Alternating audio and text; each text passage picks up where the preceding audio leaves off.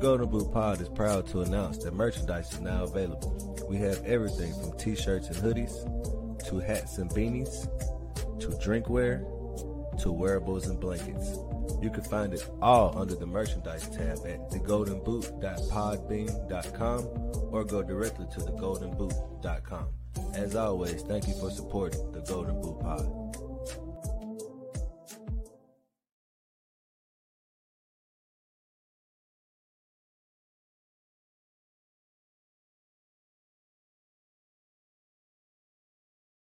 The views and opinions expressed in the Golden Boot podcast are those of the speaker and do not necessarily reflect the views or positions of the Golden Boot podcast as a whole.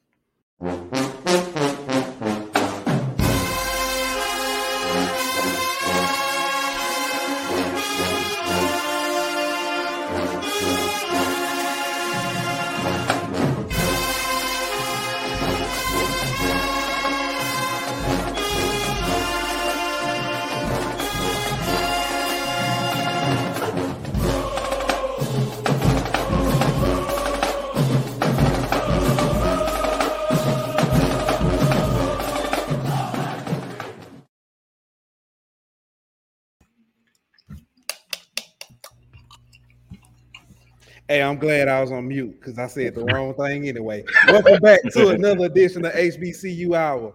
It's your boy Pooh Bell. I got my man Aunt Petty Murphy in the building. We got Daniel D. Williams in the building. We have Chris be joining us shortly, but we do have a special guest back with us again from Huntsville, sports director of Fox 54, Mr. Mo Carter. Welcome back to the Golden Boot. Well, I'm sorry. Welcome back to HBCU Hour, actually. Mo, thank you for joining us. How are you? Hey, I'm doing well. Thanks for having me on, guys. Hope all is well back home in the boot. Hopefully, I look forward to making a trip back home to the boot in about a month's time now. We'll be getting close to that Bayou Classic. All right. That is coming up. Classic time period is coming up. It is what is Magic City's coming up? You got not a classic. I already had the State Fair Classic. Already had State Fair. Gulf Coast Challenge with Alabama A&M and Jackson State and Mobile's coming up. Right. Florida Class is going to be coming up. The week before Thanksgiving. Then obviously Bayou Classic, Jackson State against Alcorn State. Man, like it's about to get real in these next 7 to 8 weeks. Yeah. And speaking of that, homecoming for a lot of schools it started happening. Last week was homecoming for Alabama A&M. There was another homecoming that I'm missing. I know Alabama State is this weekend, which it's an interesting matchup. Very much so. We're gonna talk about that one. But let's go ahead. Let's start off and take a look back at last week in the SWAC and the MEAC, and just kind of touch on a few games. Hold on, give me 1 second. Bring this up. All right. So last week, Alabama A&M took on Bethune-Cookman, got their first SWAC win of the season. You had FAMU taking on Mississippi Valley and beating them. Alabama State with a big win, late comeback, big fourth quarter, beating Texas Southern. Coach Dooley, you know what I'm saying, with the ascot and all, put a whipping on Arkansas Pine Bluff. And then Prairie View took Grambling or Rambling? Maybe? Rambling. Yeah, Rambling. So Rambling behind the shed. The G is solid. took them behind the shed. Don't say nothing. I want you to be safe at home. I know them your people. I ain't worried. They need to be worried about winning games, not what people saying. Yeah. Right. Now in the MEAC, South Carolina State actually took on South Carolina. That game was moved because of Hurricane Ian to that Thursday. Morgan State beat Virginia Lynchburg. Campbell beat North Carolina Central. Yale beat Howard. Sacred Heart beat Norfolk State, and Delaware State eked out a win against Robert Morris. Now, SIAC, I don't have those scores, but SIAC, there was some big matchups. Benedict is moving. And then Lane beat Tennessee State.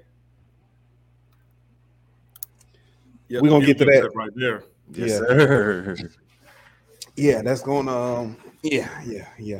This upcoming week, we mentioned a little bit about what's going on at Alabama State. But let's look at this. Rambling.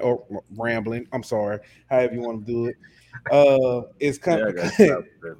It's coming to Louis Crews Stadium in Huntsville to take on Alabama A&M. It's actually a MEAC SWAC game here with Florida A&M taking on South Carolina State. This is I guess a old MEAC game, technically, if you want to look at it that way. Jackson State, Deion's return to Montgomery, Alabama. And for those of you who don't know, the last time Deion played at in Montgomery, and that was his first season, and Alabama State beat them. They if you look, this is a real scoreboard. That's what Alabama State did. They put his picture from his draft day up there. That is real. He was not happy. Let's just say he was not happy. Texas Southern is going to take on Arkansas and Pine Bluff. Southern is taking on Prairie View, which Prairie View is that's Dooley facing his old team again. Yeah, but Prairie View has been looking really good this year. Bethune-Cookman is taking on Tennessee State, and Alcorn is taking on Mississippi Valley State. So MEAC doesn't have many games. They have like Norfolk State, Morgan State, and then the one we already mentioned, the FAMU South Carolina State game. So, yeah. Let's start here because we keep, and I know some people know when we're joking about we're joking about the Grambling taking the and saying rambling. It's a lot going on at Grambling. We talked about it. This was your altar call on the Golden Boot. Coach Hugh Jackson taking the G off the helmets. And let me ask you this, Ant. That's your neck of the woods. How has that been received? Well, I don't know anybody who's backing his decision to take the G off the helmets. I got a lot of buddies that's former players at Grambling. I got some family that played at Grambling, and none of them are happy with it. They're actually upset at Hugh with. They almost look at it as like a backhand disrespectful to the legacy of Grambling to do something like that. So Graham fam ain't too happy with Hugh right now. He got to start winning games. Let me ask you a question. So, if the team isn't performing to the way that Coach Hugh thinks they should perform, they're not playing the type of football he wants. Just hypothetical, just asking. You know what I'm saying? I ain't saying that. I'm okay. I got you. Does he have? I mean, no, he doesn't have that right. No, bro. No. What has Hugh Jackson done to earn his G in Grambling? I mean, he's the head football coach of the school. I don't care. All those players are scholarship athletes to that school. So if they ain't earned their G, how has he earned his G? I agree. They've been there longer than him. That's true. They've done more for that program than he has at this point. That's true. But I mean, is it not? I mean, what's that? At what point as a coaching staff do you look at yourself and say, "Are we doing our job?" Well, how do you motivate these kids now? Taking the G off the helmet ain't gonna motivate them. So I'm gonna say this: Arkansas, Chad Morris, he did something similar. He was like, "You're not gonna wear Arkansas apparel. You're gonna wear like white sweatshirts or something." He did some drumline stuff. Yeah, but you know what I'm saying, you crabs, y'all crabs, you're gonna earn the Arkansas A. They're bootleggers. He was gone how long after that? They literally went 0 for and he was fired within 2 years, right? Yeah, that was Yeah. North Texas was under Chad Morris. That was that same year. They lost to Colorado State under Chad Morris. That's also so. I mean, So you when that- you're a yeah. coaching staff and you revert to these kind of tactics, that lets me know you're not doing your job motivating your players. So you gotta try to do stuff like this to get to them. And this is kind of like an old school way of doing things too. I mean, no college program really does this, but I see where he's coming from. You know what I'm saying? He wants them to play, up that game, up that level. I get it. But hopefully, I mean, hopefully it works. I don't think It's working. not so far. How many letters can you take off? Hold on, I'm gonna get to some of these comments because Tori Williams. Oh well, let me first start like this. Tori comments and says, "Go Jags," and then he says, "As they continue to lose, what then?" Exactly. When you go at sooner or later, you're gonna be at the other end of the G. It's gonna take all the letters. He's gonna be playing the opposite of horse. Yeah. No, you actually make a good point of that, and you make a good point too about taking away, the particular letters because at some point in time, they may get down to the N and the G at the end of the season. And they keep the G losing. still gonna be there, exactly. So I mean, I just feel like as a coach, when you start reverting to stuff like that, then you've lost the locker room to a sense. And that's not the only thing. I mean, like there's other stuff that's going on, Graham. Like, they don't look good as a football team. Right. They just don't. And so I don't know how much of that you can put on the players. You know what I mean? Like whenever I ain't gonna get into all that, but it's just I want to go here. Okay. Go ahead, Pooh. Go ahead. Pooh. Okay, so I feel like we've as much as we've talked about Dion and Jackson State, we've talked about Grambling this offseason on the opposite scale for the wrong reasons. The things that happened with the AD, with the volleyball team, nothing has Art been positive. Browse. Nothing has been positive. It's yeah. Now I do want to say, and I know we kind of briefly talked about it. Grambling's volleyball team is undefeated right now. Did see that in the SWAC. They're undefeated in the SWAC right now. Yep, correct. They haven't even lost a set. Correct. I'm gonna leave that there. I'm not saying leave it on a positive note. I'm gonna leave it there. And I guess guess last time I was on, we were talking about that, and it was like the week after all that mess that went down, and had removed the previous coach. Exactly. Yeah. I say this though. I think Grambling has a little bit of buyer's remorse. Well, maybe not the people who make the decisions at Grambling, but the fan base does. It's 5 games into the season. It doesn't matter, bro. Broderick Fobbs did not deserve to be fired. And look at what you have right now. Like we just said, everything since Hugh has been hired has been negative publicity, and you aren't winning football games. You had a coach that won the Celebration Bowl, won the SWAC several times, and you got rid of him because he had one average kind of mediocre year, and so the AD could put his guy in place. And now look at what's happening. Actually, the only SWAC coach to win the Celebration Bowl. Exactly. I just want to throw that in. Look, piggybacking off of that, man. I mean, obviously, I was at Southern University and Coach Richardson's last few years. I was the senior class of his second to last squad. Then the next year they went 7-5 or 6-5, something like that. Still had a winning season, but not what was expected of it. And all of a sudden, they decided to get rid of Coach Richardson in favor of Stump Mitchell. He came in, he talked all this or whatever, and then all of a sudden you went from decent success to literally no success. I think he was like 2-9 his first year. I think the next year he won like 4 games, and then after losing Mississippi Valley 3 games into that third year on national television, he was out the door. So I've seen this situation happen. Obviously, I've seen people also talk about what Hugh Jackson saying, give him a little bit more time. Even Coach Sanders even said, give that man more time or whatever. But I kind of look in between the lines and like, I see why you're saying give him some more time. It's like Nick Saban saying he's mad Les Miles got fired. And I feel too, you do have to give him some time, but at the same time, I understand it's his first year, but I'm not seeing progress. I'm not seeing this team improve week in and week out. I'm not seeing where they're getting better. And so it's hard when you know what you just had in the coaching and the staff. It's hard to say, okay, well, he's going to figure this out when nothing has looked like it's getting figured out on a week-to-week basis. Chris English talks about Jay said, John Curtis said, Curtis told us that as well. Said we we get the white helmets until we earn that JC. That's but see, that's high school. I can get that in high school. Well, then he also said it's summer camp. You know what I mean? Like summer camp. Yep.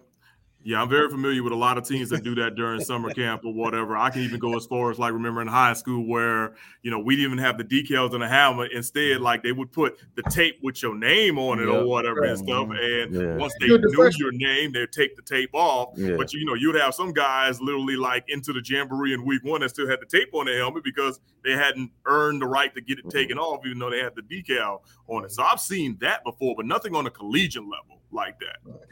Honestly, even on the college level, you got freshmen that come in, you know what I'm saying? They put their name on the list for dress day, and it's a wide receiver and his number is 46.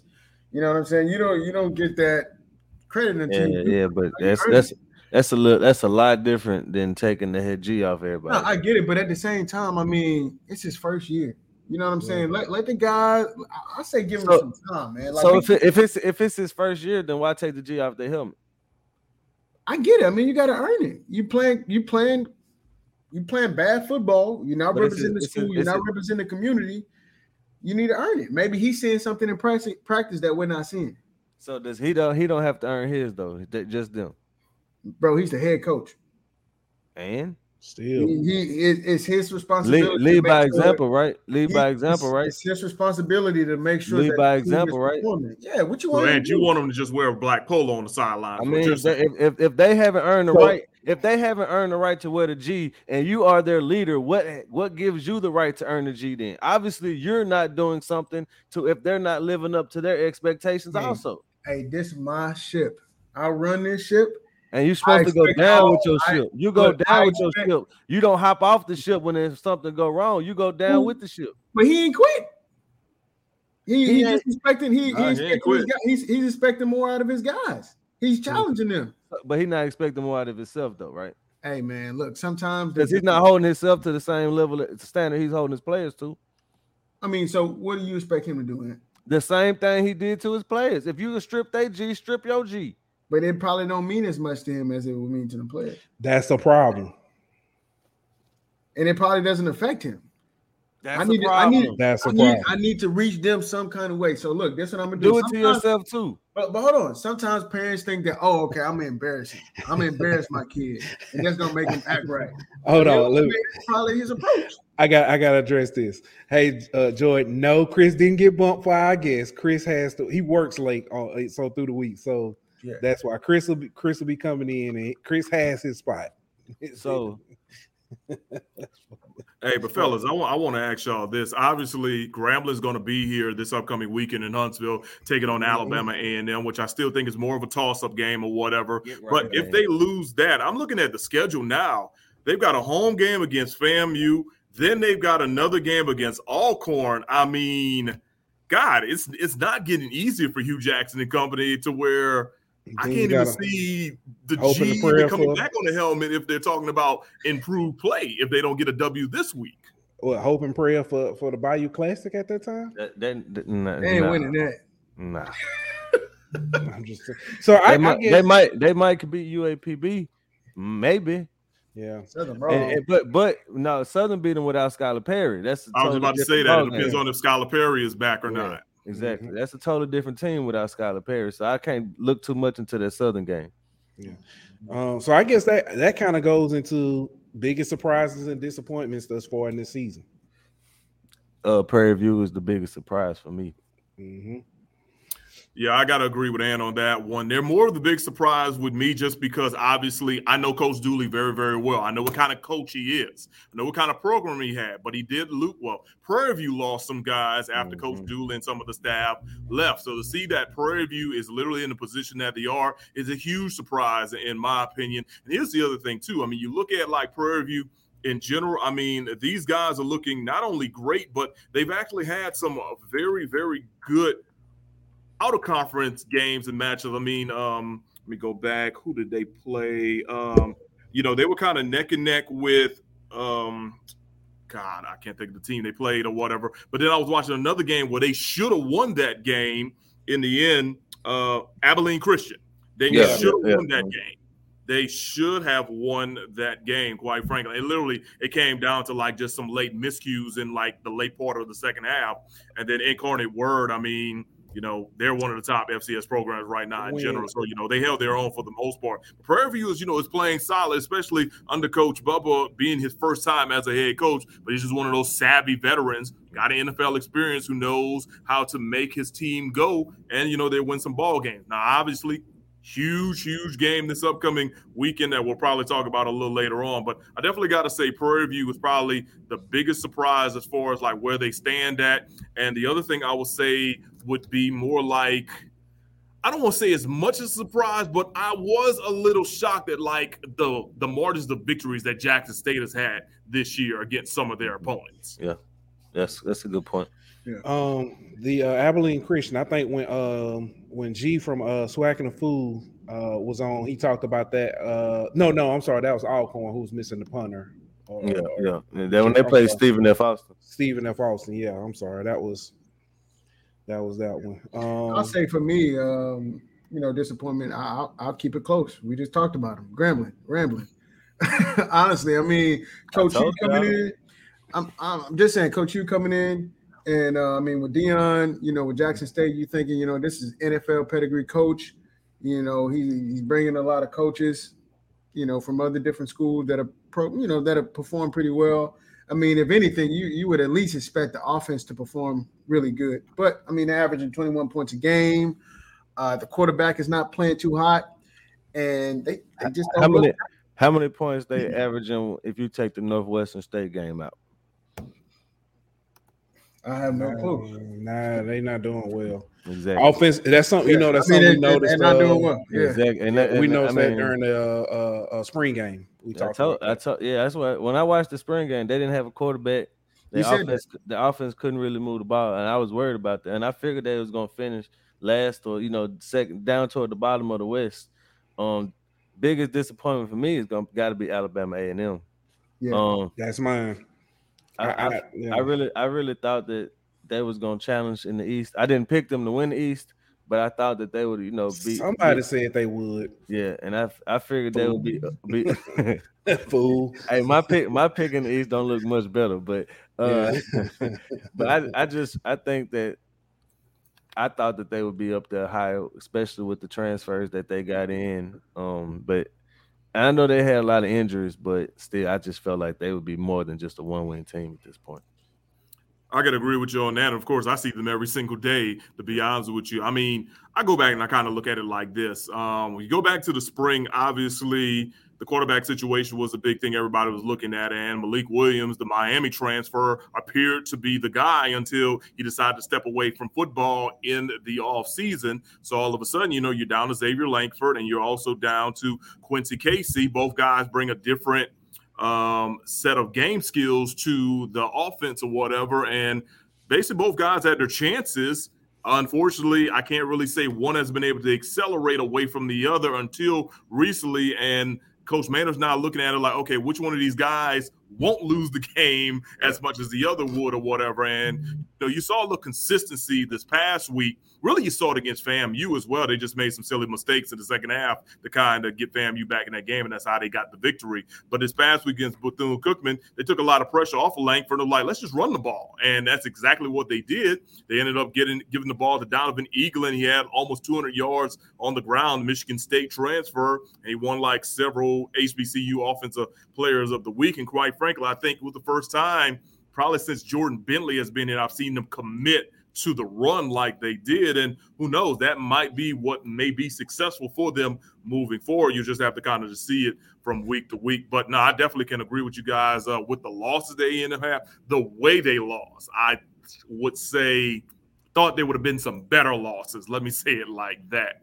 in general. But season is, quote unquote, still young, according to Coach Maynard, which technically is right. But at the same time, if they got a win last week, got to find a way to get another win to kind of keep things going or whatever, because eventually, depending on what happens down there in Montgomery this week or whatever, you got Alabama State and Jackson State like in 2 out of 3 weeks in the next 5 weeks for A&M. Yep. My biggest surprise, the other team out of Alabama State. Their 2 losses are UCLA and Prairie View. That's it. I mean, season's still young. They got Jackson State this week. I don't expect them to win, but if they're even competitive, that'll be big for them. I think they have a chance to not necessarily win out, but they got a chance to make some noise this year in the first year under Coach Eddie Robinson Jr.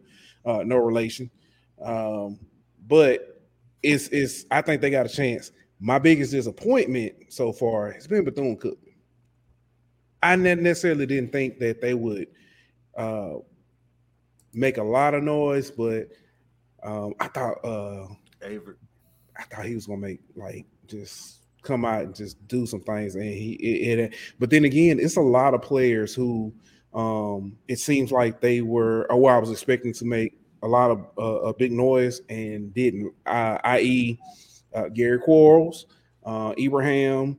Yeah, both guys have been injured up here. Yeah. What's the other guy? Davis at Alabama State. It's been so I know he came out, went out with an injury. And I hadn't seen whether he's been in or out.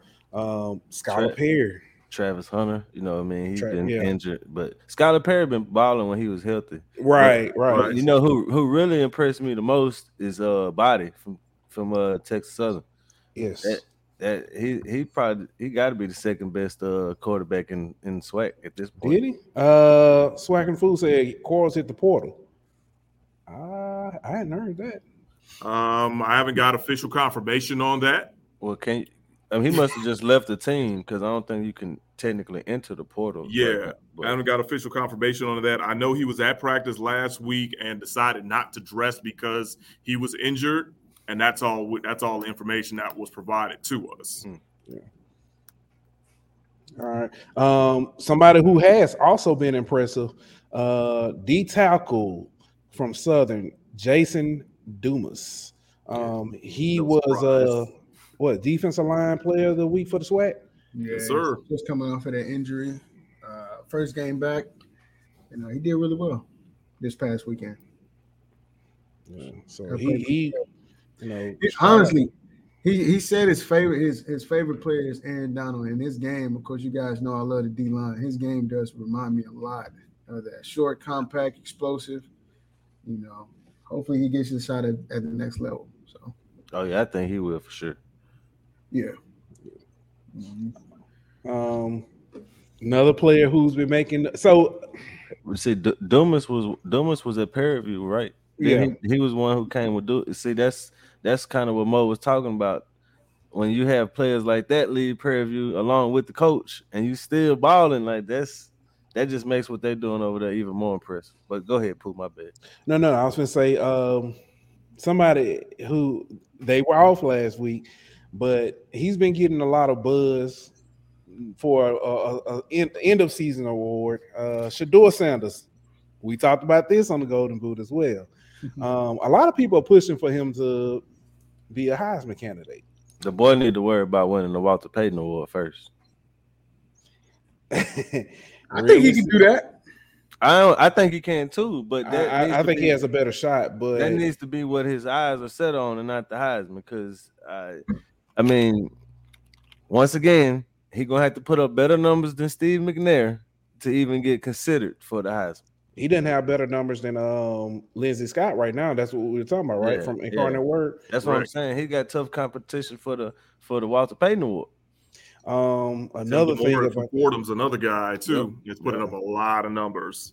Another problem with this, Jackson State didn't play any competition. I'm gonna say mainstream teams. I guess you say teams who have more eyes on them. Do they play a ranked team in the FCS polls? No, I don't think so. Exactly my point. No FBS competition. Yeah. But so and no disrespect to the kid. I mean, he has great numbers, but I mean, just looking at the numbers, whenever you're talking about FCS, Michael Penix for Washington right now, he has 1,700 yards passing yards. Shador has 1,300. So I mean, to even be considered, I mean, he's gonna have to go above and beyond. Yeah, especially with the level of competition. If they were playing Montana, if they were playing North Dakota State, You know what I mean? If they were playing some of these, ranked, if they were playing Stephen F. Austin, Corner Word in some of these schools, then yeah. You could kind of have more of an argument. But the fact that they're doing it just basically against the SWAC and other HBCUs that aren't in the SWAC, like Tennessee State, I don't know how much respect he's gonna get across the nation. Right. What up, Chuck? That's my boy. What's happening, bro? Right. He said there's a lot of politics with the Heisman Trophy. That's yeah, absolutely. Yeah, but you still have to have to perform. That's gonna be some of the politics right there. Is his level of competition that he plays against and stuff like that. Now Dane, you said how many yards behind Phoenix? 400. 400. Well, he might get that this week. They playing Alabama State. This is a get back game for Deion. They beat them last year, but the year prior, like I said, the last time they won Montgomery, Alabama State's first year. Then they scheduled up for homecoming. They scheduled for homecoming. I want to talk about this. Can we talk about this? Yeah, we about to get to I got a little explanation for you with that too. So sure. So Deion, because Daniel, when you brought this topic up, Deion said it's a money game. When we hear money game, we think you brought in a lower level competition team to basically refine your skills, beat up on, and you just pay them a lot of money. I.e., you get the easy W. I.e., Miami paying 1.5 to Middle Tennessee State, and in the words of Blake, getting them cheeks clapped, or Texas A&M paying 1.5 to Appalachian State and then getting beat. But this is homecoming. Right. The game is sold out. I'll say this though. My thought, okay. I feel like if it's a little bit of, I can see two sides to this. I can see one, Deion saying it's a money game because they want the stadium full, and Jackson State is gonna bring a full stadium. But at the same time, Alabama State's looking at like our homecoming was gonna be packed anyway because it's homecoming. Yeah, you know what I mean. So honestly, you could say that they cost themselves a money game by making this, because you could have had a big crowd for two different games, and you bringing that one crowd to one game. So I don't know. So here's the thing about that, and more, I'll let you explain. I know you said you had Alabama State. A lot of people don't. Alabama State's homecoming actually used to be on Thanksgiving Day for years. For years, Turkey Day Classic was homecoming. So them having a separate homecoming from Turkey Day is like it's like, I mean, what, last 10 years recent? Am I right in that mode? Is that? I think that's actually the whole homecoming thing is like maybe 2-3 years old now. Yeah. So now the complaints have been going on for years, primarily because Turkey Day Classic, big game or whatever. What they used to play Tuskegee all those years, that didn't play them for a number of years. The main complaint was that students didn't get a chance to enjoy homecoming in general. They literally made homecoming more so for the alumni than what it was for the students. So finally, with this new administration, with Dr. Ross and them, they're like, we've got to give the students an opportunity to enjoy themselves from a homecoming standpoint. That's why they looked at their schedule. They're like, okay, we usually have a Labor Day game or whatever, which they played Tuskegee a couple of times, and let's see, they played Miles this past year, and then they're like Magic City Classic. So between those two, you've got to find a place to have a good home game that's going to draw, a pretty decent crowd for your homecoming. And this year just so happened to be Jackson State. And the other thing you have to think about too, it's not just impacting Alabama State. Alabama A&M kind of does the same thing. Alabama A&M's homecoming is usually either last week of September or first week of October, because for like Alabama A&M, many people don't know, like, yes, the school is in Huntsville, Alabama, but some of their larger alumni bases aren't in Huntsville. They're in Birmingham. They're in Atlanta. So you got to spread this thing out or whatever to where people can kind of get their money's worth or whatever. So that's why their homecoming is usually either last week of September or first week of October, which still gives you about 3-4 weeks to prep for Magic City Classic when you go down to Birmingham. So it's been more of a strategic thing from a calendar standpoint, not just because, we just picked this day and we're going to do this and we're going to do that. Because looking at Alabama State's schedule, basically it was either this week against against Jackson State or next week against Mississippi Valley. But if you're done it next week against Mississippi Valley, all you're doing is giving your fans that game, a bye week, and then Magic City Classic. So, I mean, and let's be for real. Money doesn't stretch for a lot of people. So you have to also understand, that situation when you're coming from that standpoint. As a matter of fact, Rob J from Jackson State, the play-by-play voice guy or whatever, he actually asked Coach Eddie Robinson about that, and Coach Robinson really kind of explained it, through and through, because even Eddie was like, I remember when I was a player, and we were kind of like, yeah, a lot of people not staying around, especially from a student standpoint for Turkey Day or whatever, because they're trying to go home, Mm-hmm. Our man Dave from Down South Podcast says actually they never had homecoming. It was just Turkey Day. There you go. Because I do know a lot of people that was it. I mean, it was Turkey Day parade and play Tuskegee, and that was it. But yeah, actually, yeah. Down South, it's probably Renault. What's good? He says I think they only have 2 options for October. Yep, So. they do. It's only Jackson State this week or Mississippi Valley next week, which would have, and if you would have done next week, that means you only have the bye week and then Magic City Classic the following week. So I mean, okay, I get that. When you say that point, okay, but how about if I got to pick a homecoming opponent, and I got Mississippi Valley or Jackson State, it's a pretty obvious choice that I'm going with Mississippi Valley. Yeah, thanks. Yeah. Well, hey. Dan, you asked this question. I already know my answer. Should the Power 5 programs be nervous to schedule Jackson State? They shouldn't be, because Jackson State ain't gonna schedule them. No. Hypothetical. I still wouldn't be scared. No. I think so. You talking about now PW the trenches is where the difference is gonna be, bro. They can't handle a Power 5 team in the trenches. I say in a couple of years that could possibly change. Yeah, but it could. Right now, no. Right now, no. And I think it's gonna take more than a couple of years. I think it's gonna take. You're gonna have to, because you can't just rely on transfers, because you need depth. So you're gonna have to get high school guys and transfers, and those high school guys are gotta develop. So it's gonna take 3 or 4 years of getting recruits and transfers and developing them before your line is where it needs to be on both sides of the ball. If I'm not mistaken, I don't know for sure, but I was reading, I saw where they had 2 5-star defensive linemen. They were visiting, I think, either Jackson. They're visiting Alabama State for homecoming. Okay, and it's like there's 4. There's 4 top recruits, but they're not visiting for Jackson State. They're visiting for Alabama State. Alabama State, yep. Right. But Carver Montgomery is literally they can walk to Alabama State from there. Not literally, but they're right there. No, they literally could walk to Alabama State if they want to. But it's an official visit. That's what makes Correct. They're actually doing an official visit. So yeah. But I mean, it's gonna take more than just 1 or 2 guys, though, bro. You know what I mean? No, that's fair. Yeah. But look, on top of that, fellas, here's another thing you have to take a look at. So obviously, I take a look at fbsschedules.com probably 2-3 times a week or whatever to kind of take a look at some stuff. So recently, I've looked at a bunch of the SEC schedules. I've looked at a bunch of the ACC schedules and a bunch of Big 12 schedules. Few teams in the Big 12 have some openings in the next 2 to 3 years. But the SEC and the ACC, nobody has a non-conference opening until 2027.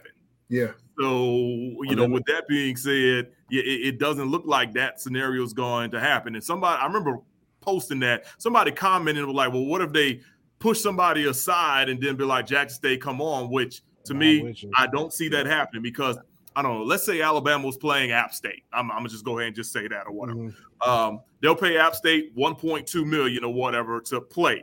If they cancel the schedule in App State, they still got to pay App State $1.2 million and then turn around and pay Jackson anywhere between $5 and $7.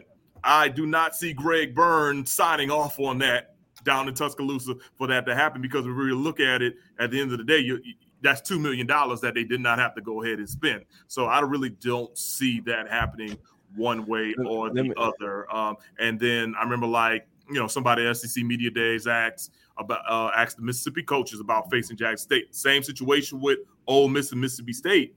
They don't have openings until 2026, 2027. So, you're talking about several years down the line. So, obviously, I just don't see it happening from the P5 standpoint. Now, Group 5, maybe, but P5, probably not, unless, you get some little changes that happen here or there. Like A&M is going to play Vanderbilt next year only because a team Vanderbilt was supposed to play is changing conferences. So because they're changing conferences, they had to basically lose a non-conference game, and that's how Vanderbilt scooped up A&M for next year. But those things happen, rarely, to be honest with you. If we're talking about scheduling games, 2027, 2026, will Dion even be at Jackson State? 2027, 2026.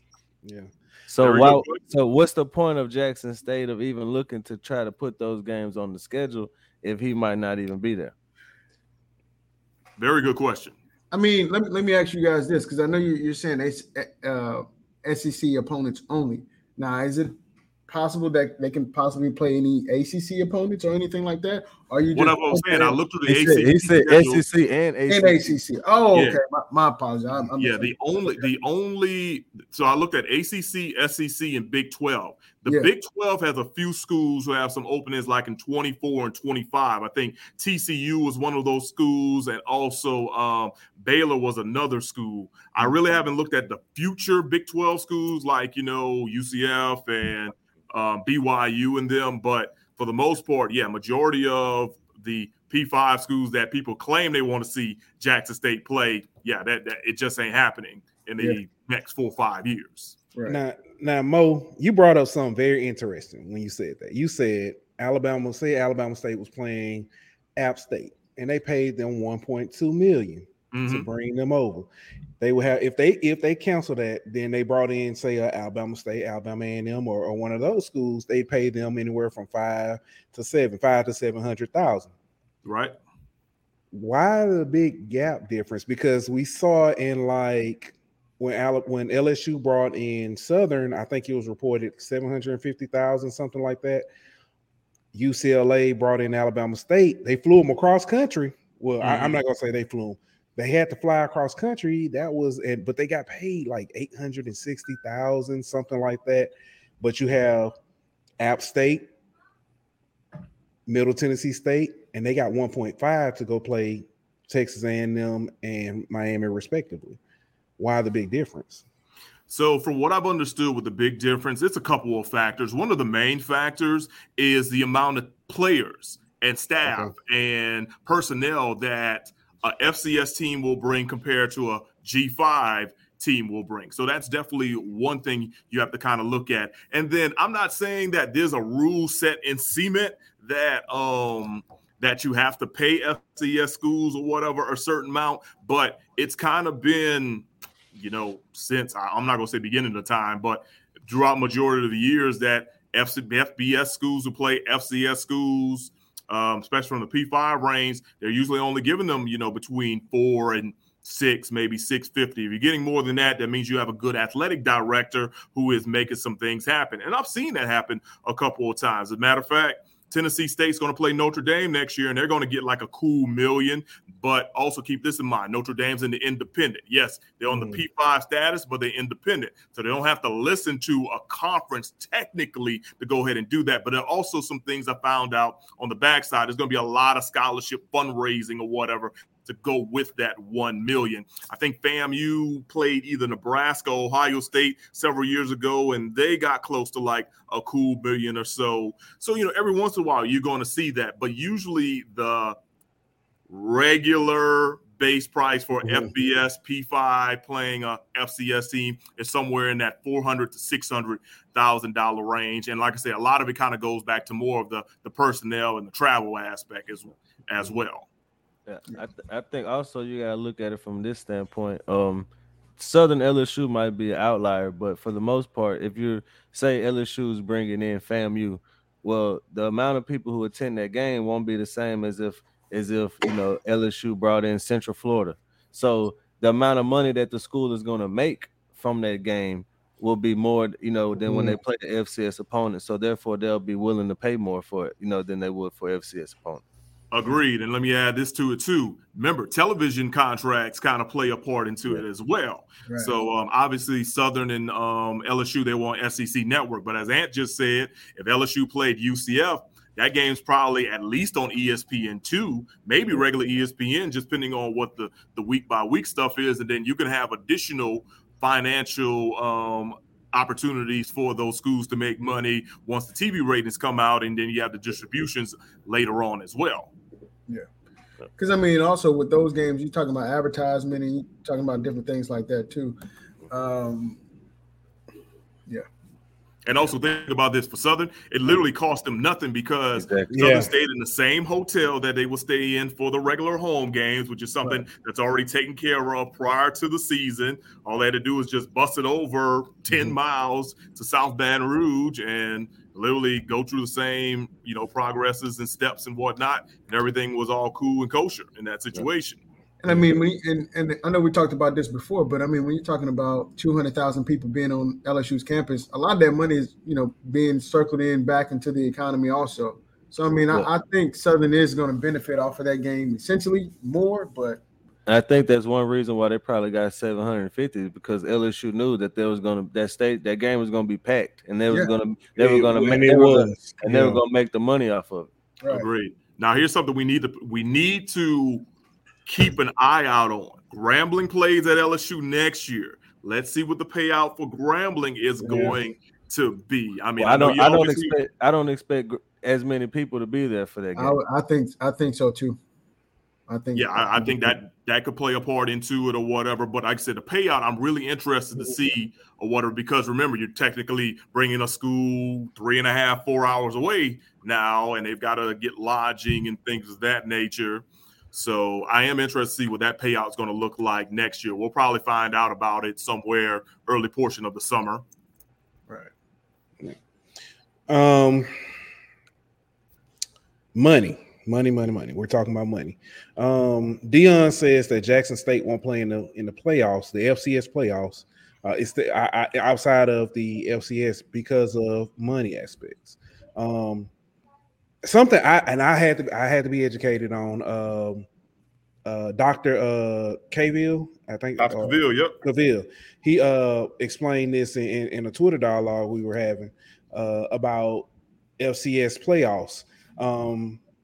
I was under the understanding that it was like FBS playoffs, but then I was reminded FBS playoffs is not under the NCAA. Nope. So it's completely different. When you make the FBS playoff, you get paid. Yeah. School gets paid. I think the conference gets paid, if I'm not mistaken. They do. But in FCS, they bid. You actually bid to host the playoff. Correct. And I think it starts at like 50,000 or something like that. Mm-hmm. That's why a school like North Dakota State, who has built up this athletic budget through their success and also through other means, schools like that, South Dakota, Villanova, those schools can do that and host versus your SWAC schools where you at most you've got these money games that we're playing in the regular season are your entire athletic budget for the year. Yep.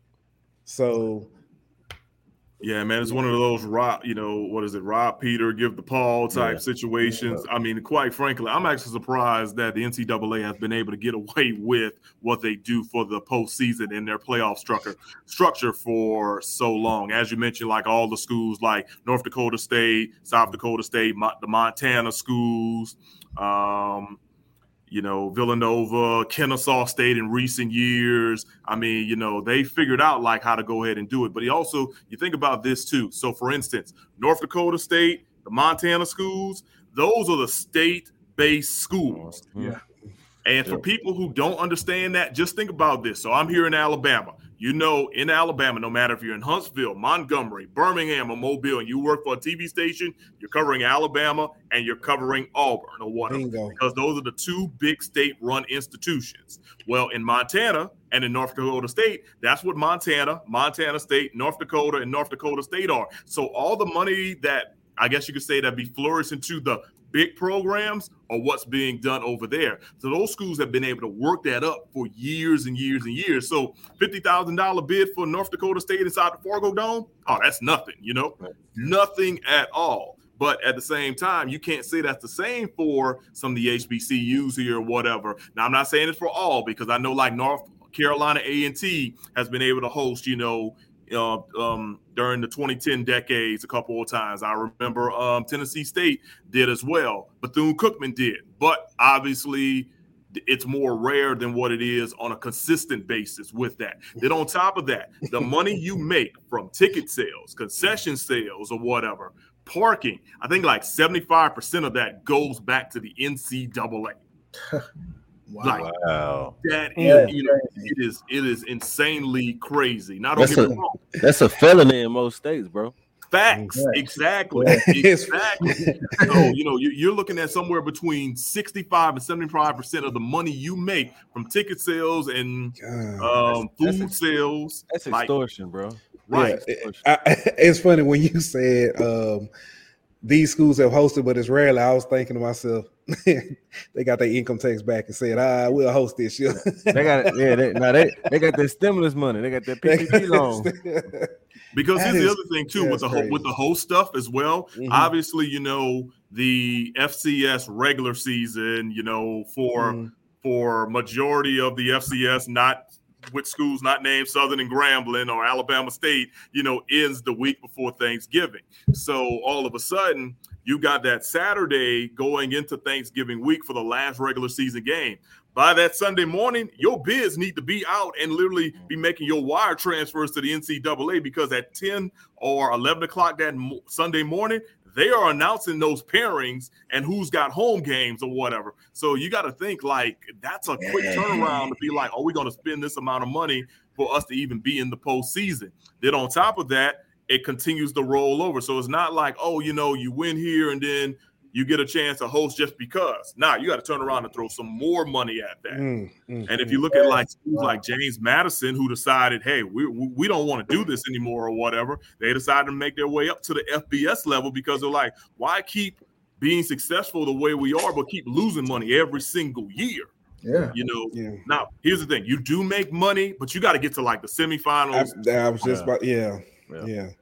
So that's a lot, man. And I could see, obviously we see why the SWAC has said, look, we just ain't gonna go ahead and do this or whatever. It's a smart business venture all in all. And, ever since the creation of the Celebration Bowl, individuals like myself, Dr. Cavill, Stephen Gaither from HBCU Game Day, Lute Williams, Tali Carr, like we've been explaining like this is the reason why, the SWAC and eventually the MEAC decided we don't want to mess with the FCS playoffs anymore as a primary venture when you can make money.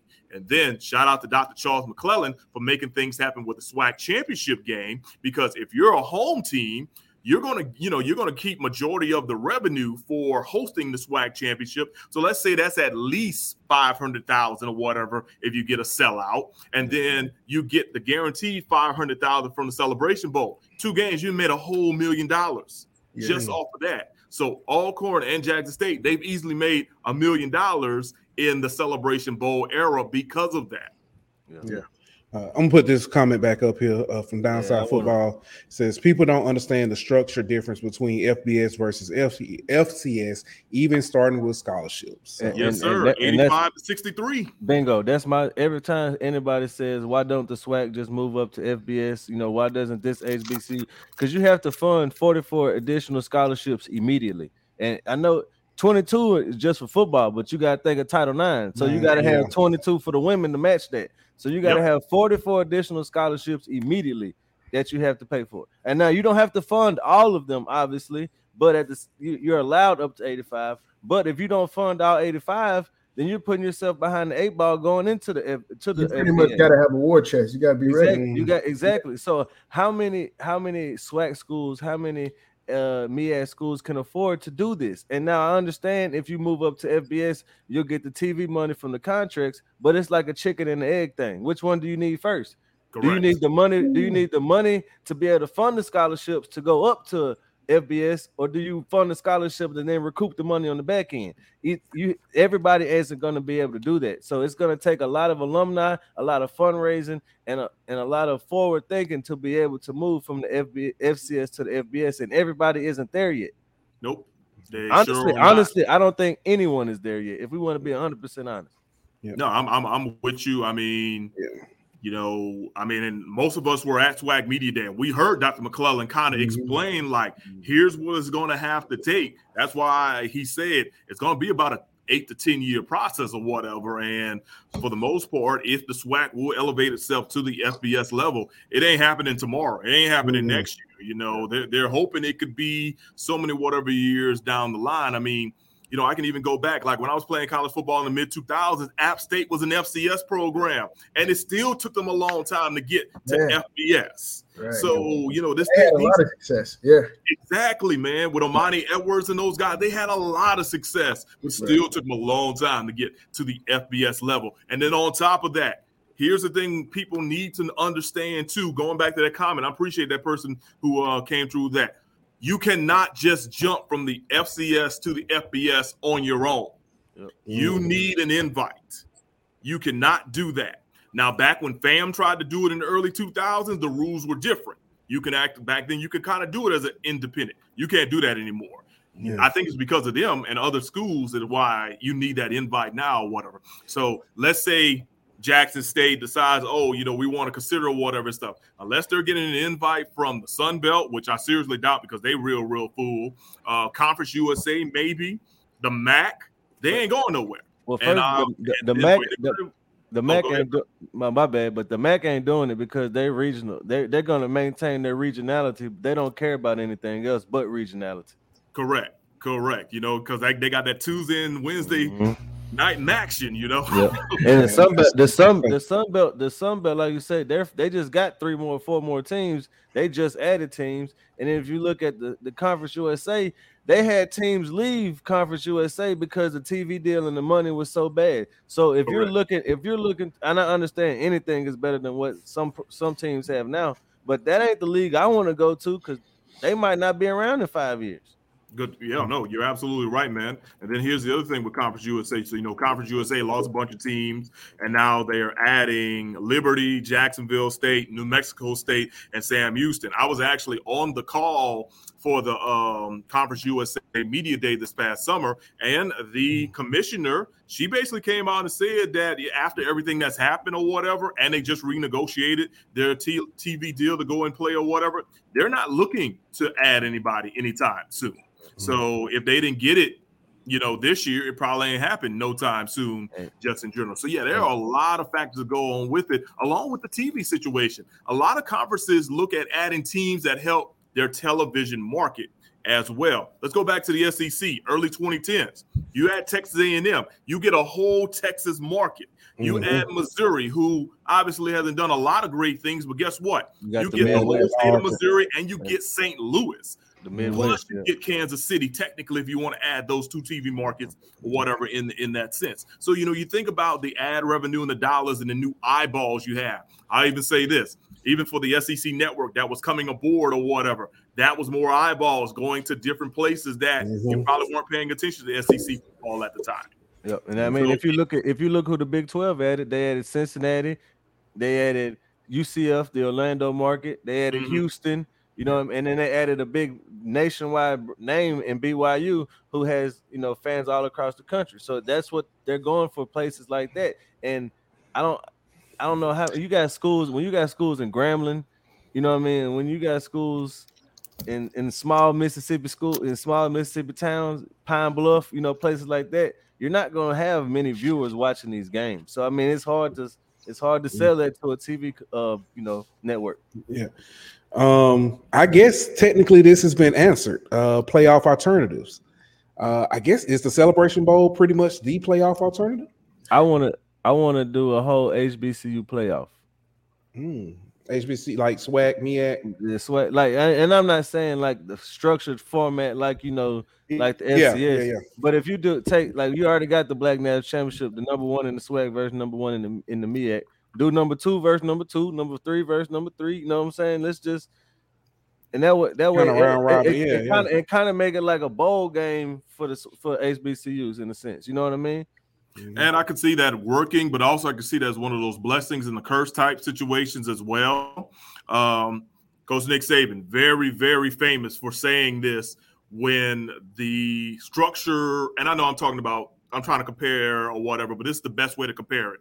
So near the end of the BCS, Nick Saban said it best. He was like, yes, I like the fact that our guys will get a chance to play an extra bowl game with the semifinals and then the finals going from just the BCS structure. But by adding those additional games, you start to kind of shy away from the importance of the other bowl games. Mm-hmm. So what you're saying, I do have to wonder, like, okay, let's say you got, Celebration Bowl, and I don't know, let's call it Legacy Bowl for like the runner-up of the both schools or whatever and stuff. I'm not saying the importance wouldn't be there or whatever, but there will have to be a lot of marketing or whatever to make people care, in my opinion. Yeah, that's a good point. There literally will be a lot of marketing like to literally make people care in that sense. I mean, do I think it happens with the right teams? Absolutely. But, the structure is all about making the money and the dollars. So, granted, so what you had last year. So, you had Prairie View, who would have been the second place team, but I don't even know who was the second place team in the MEAC last year. I guess I can look that up. Google is my friend. I mean, you could even kind of do like the top two in both conferences and do like a playoff format or something. You know what I mean? I'm gonna say this: to get other teams involved, except the top teams in these. You can't do too many because the MEAC losing football schools like they losing them like kids lose socks. You had to add the SIAC in there too. Okay, well, and see, that's where we get in trouble with or whatever. NAIA schools. Yeah, with those schools. So obviously, because everybody's still under the NCAA structure, you can't have cross-division postseason games. Yeah. So MEAC can't play the CIAA champ, or the SWAC champ can't play the SIAC champ, or vice versa. And I think one of the best examples to use of that, go back to the Steve McNair days or whatever. Apparently, the Liberty Bowl wanted to get Alcorn State very, very badly, and the NCAA told them, no, we don't allow that or whatever. So, so that didn't end up happening back in 1994. We should have had tomato. We should have had that back then. No, I got you, man. But yeah, that sounds suspicious. Yeah, it does. Yeah. But here's the thing: you've had nobody challenge it through the years either. Yeah.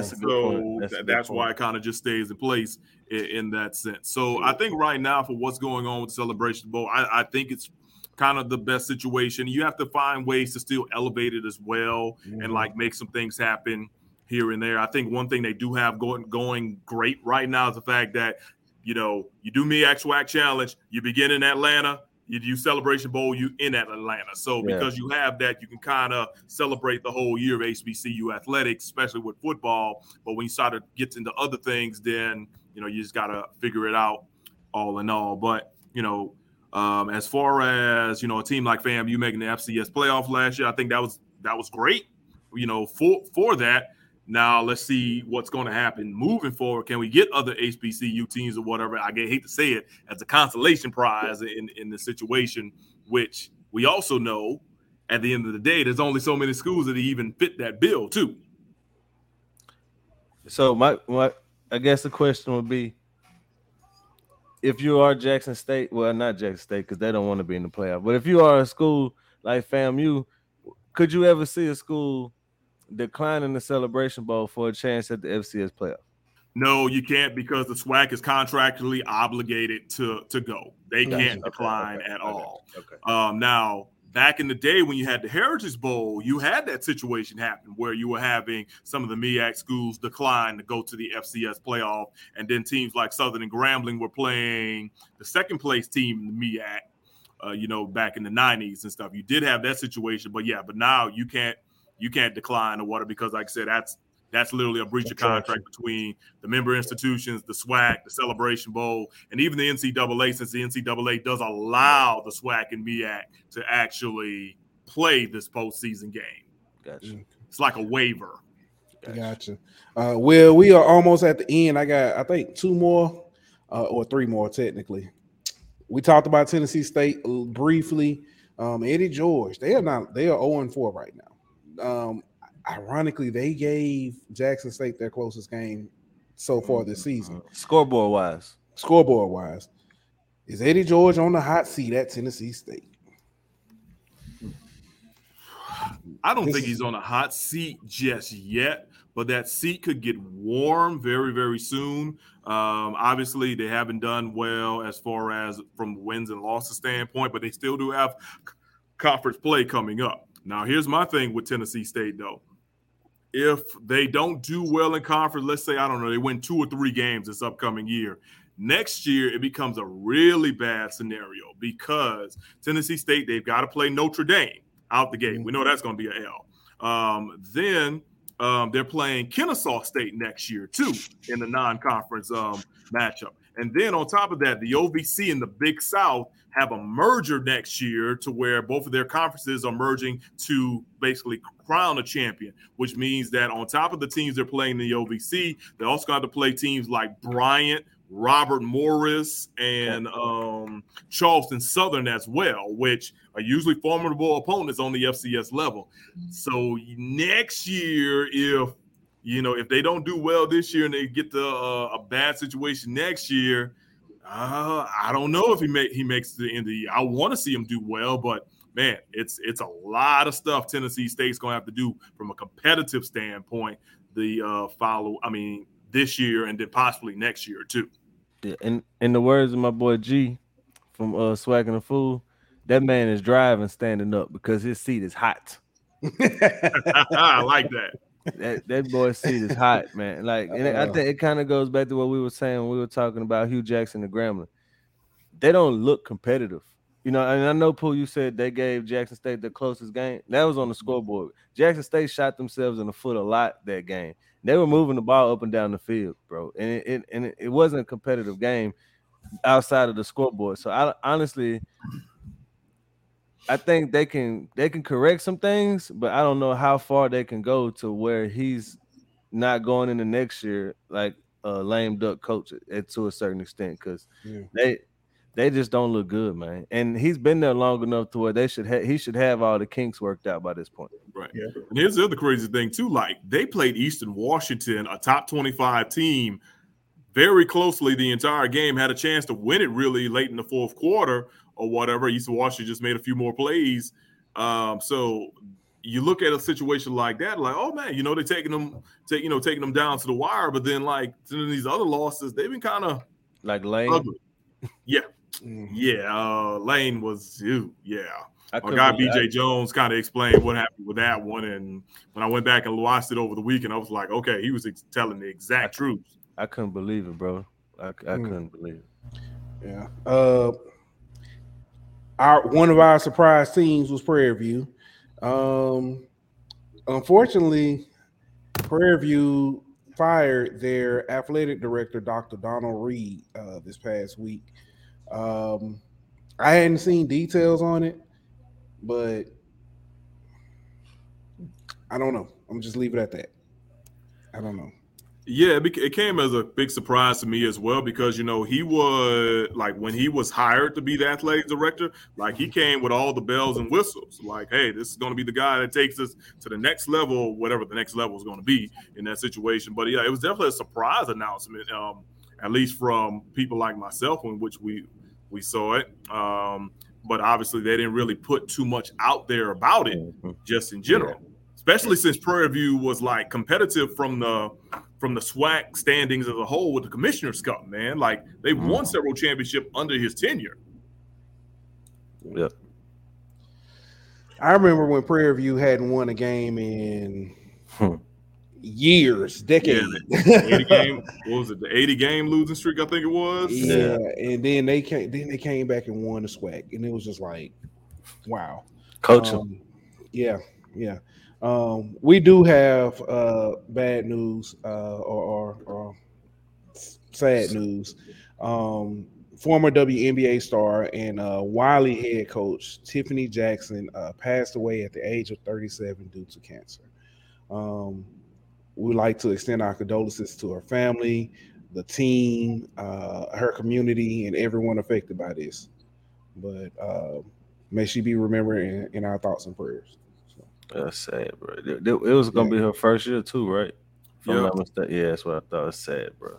Yeah, they were talking about it on ESPN this morning and a little bit through the afternoon. Obviously, unfortunately, breast cancer got the best of her in this situation, which kind of just goes to show you that, unfortunately, cancer is something everyone has to take seriously, no matter what the scenario is, and no matter how old you are as well. I mean, she was 37, most of us are all in the 30s or whatever, and, we all know somebody that's been impacted just in general. You have to go ahead and, just make sure that if you know anybody that may be possibly ill or facing symptoms or whatever, tell them to go ahead and just get tested, just in general, because you never know how many lives you would save from that. But from her standpoint, let's go ahead and definitely keep her family, her friends, and all her colleagues in prayer. And also, let's definitely keep her team in prayer as well, because basketball season literally starts in a month for them, and now they're going to a season without their coach.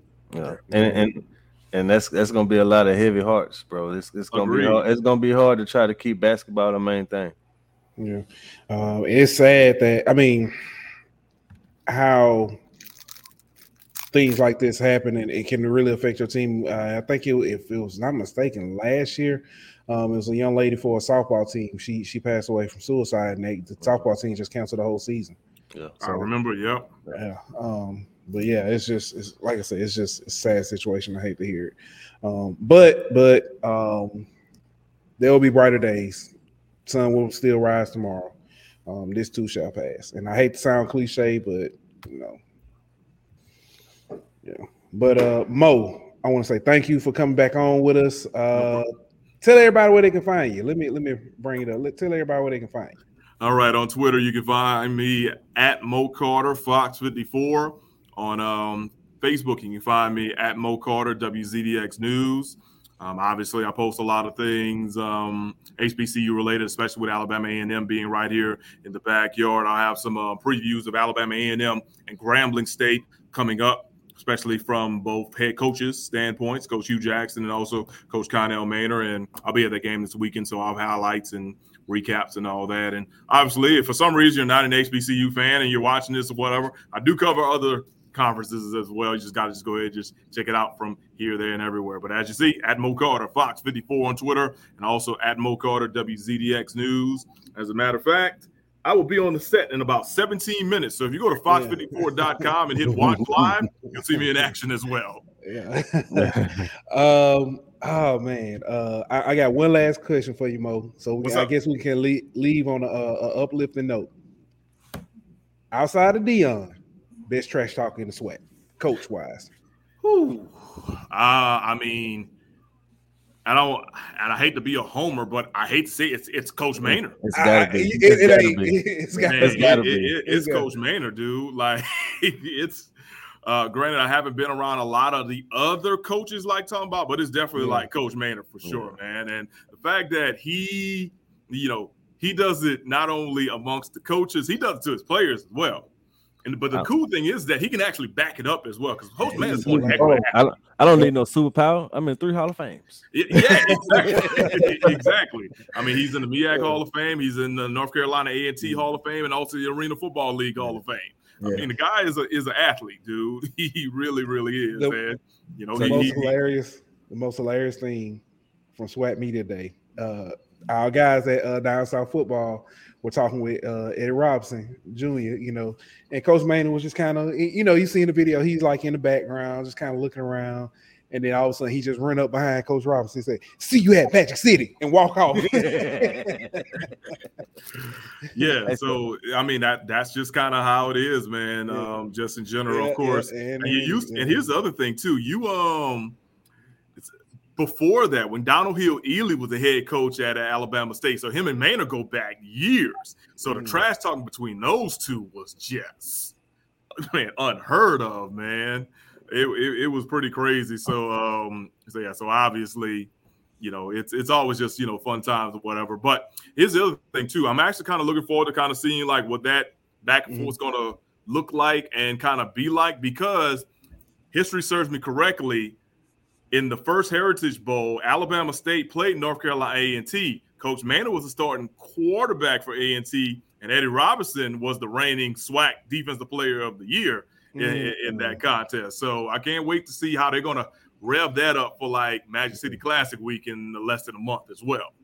Yeah, that's a good point. Who you got this weekend? I mean, obviously you're gonna pick Alabama A&M. How bad they beating Grambling? So if Alabama A&M can do what they did this past week, which is basically control the line of scrimmage, because that's literally what they did against Bethune-Cookman. They basically came out and smacked Bethune in the mouth and was like, stop us from the rushing attack or whatever. If they come out and do that, I mean, this could be a 2-3 score game because the defense was doing well. The sad thing was that they could have went up 21-0, and Langford threw an interception that he should have just never even thrown that ball. That gave Bethune momentum going into halftime. They score a touchdown, get a 3-and-out, and then turn around, score again. It's 14-14, and all of a sudden you got a ball game. But I think if they don't throw that interception, go up 21-0, I almost think like you kind of put them away right then and there. So if they find a situation to do that, and especially go with a heavy rushing attack to where they don't have to make Langford be a Quill Glass. I hate to say it like that, but that's really what it's really kind of been. Then it could be a scenario. Now I do wonder how Grambling can combat things or whatever. Do any of you guys know if Washington is going to be back this week for Grambling in the lineup? I haven't heard that he is playing. Last I heard, he was still kind of questionable. Okay. I mean, I think if he is able to play, he makes a difference. Definitely. Or whatever. But if he doesn't, then obviously I think it's going to be a thing in between the trenches. And also, if Alabama A&M finds ways to basically put Grambling in third and not manageable, it could be a long day for Hugh Jackson and company as well. Because I looked at these stats for Grambling last week, and their third down percentages were awful. Yep. Which is crazy because if you look at the rest of the stats, it was pretty much even with the exception of time of possession. Yeah. So I think A&M can pull one off here or whatever, but history is not on A&M's side because they have not beat Grambling since 2013. I mean, Grambling hadn't lost in Jackson since 2000. And we saw how that went. So that's true too. I think it's gonna be a long weekend for the G-men. I mean, the men. Dashman. All right, Ram fam. Y'all know what y'all got to do. But Mo, again, it was a pleasure. We'll be back tomorrow night as the Golden Boot preview the Tennessee game this weekend and some of the other top games, but y'all know what it is. Until then, we out.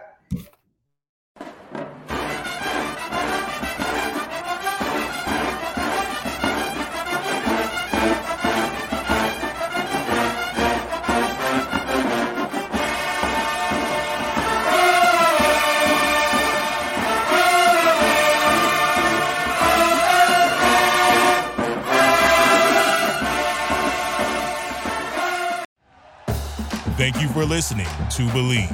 You can show support to your host by subscribing to the show and giving us a 5-star rating on your preferred platform. Check us out at Believe.com and search for BLEAV on YouTube.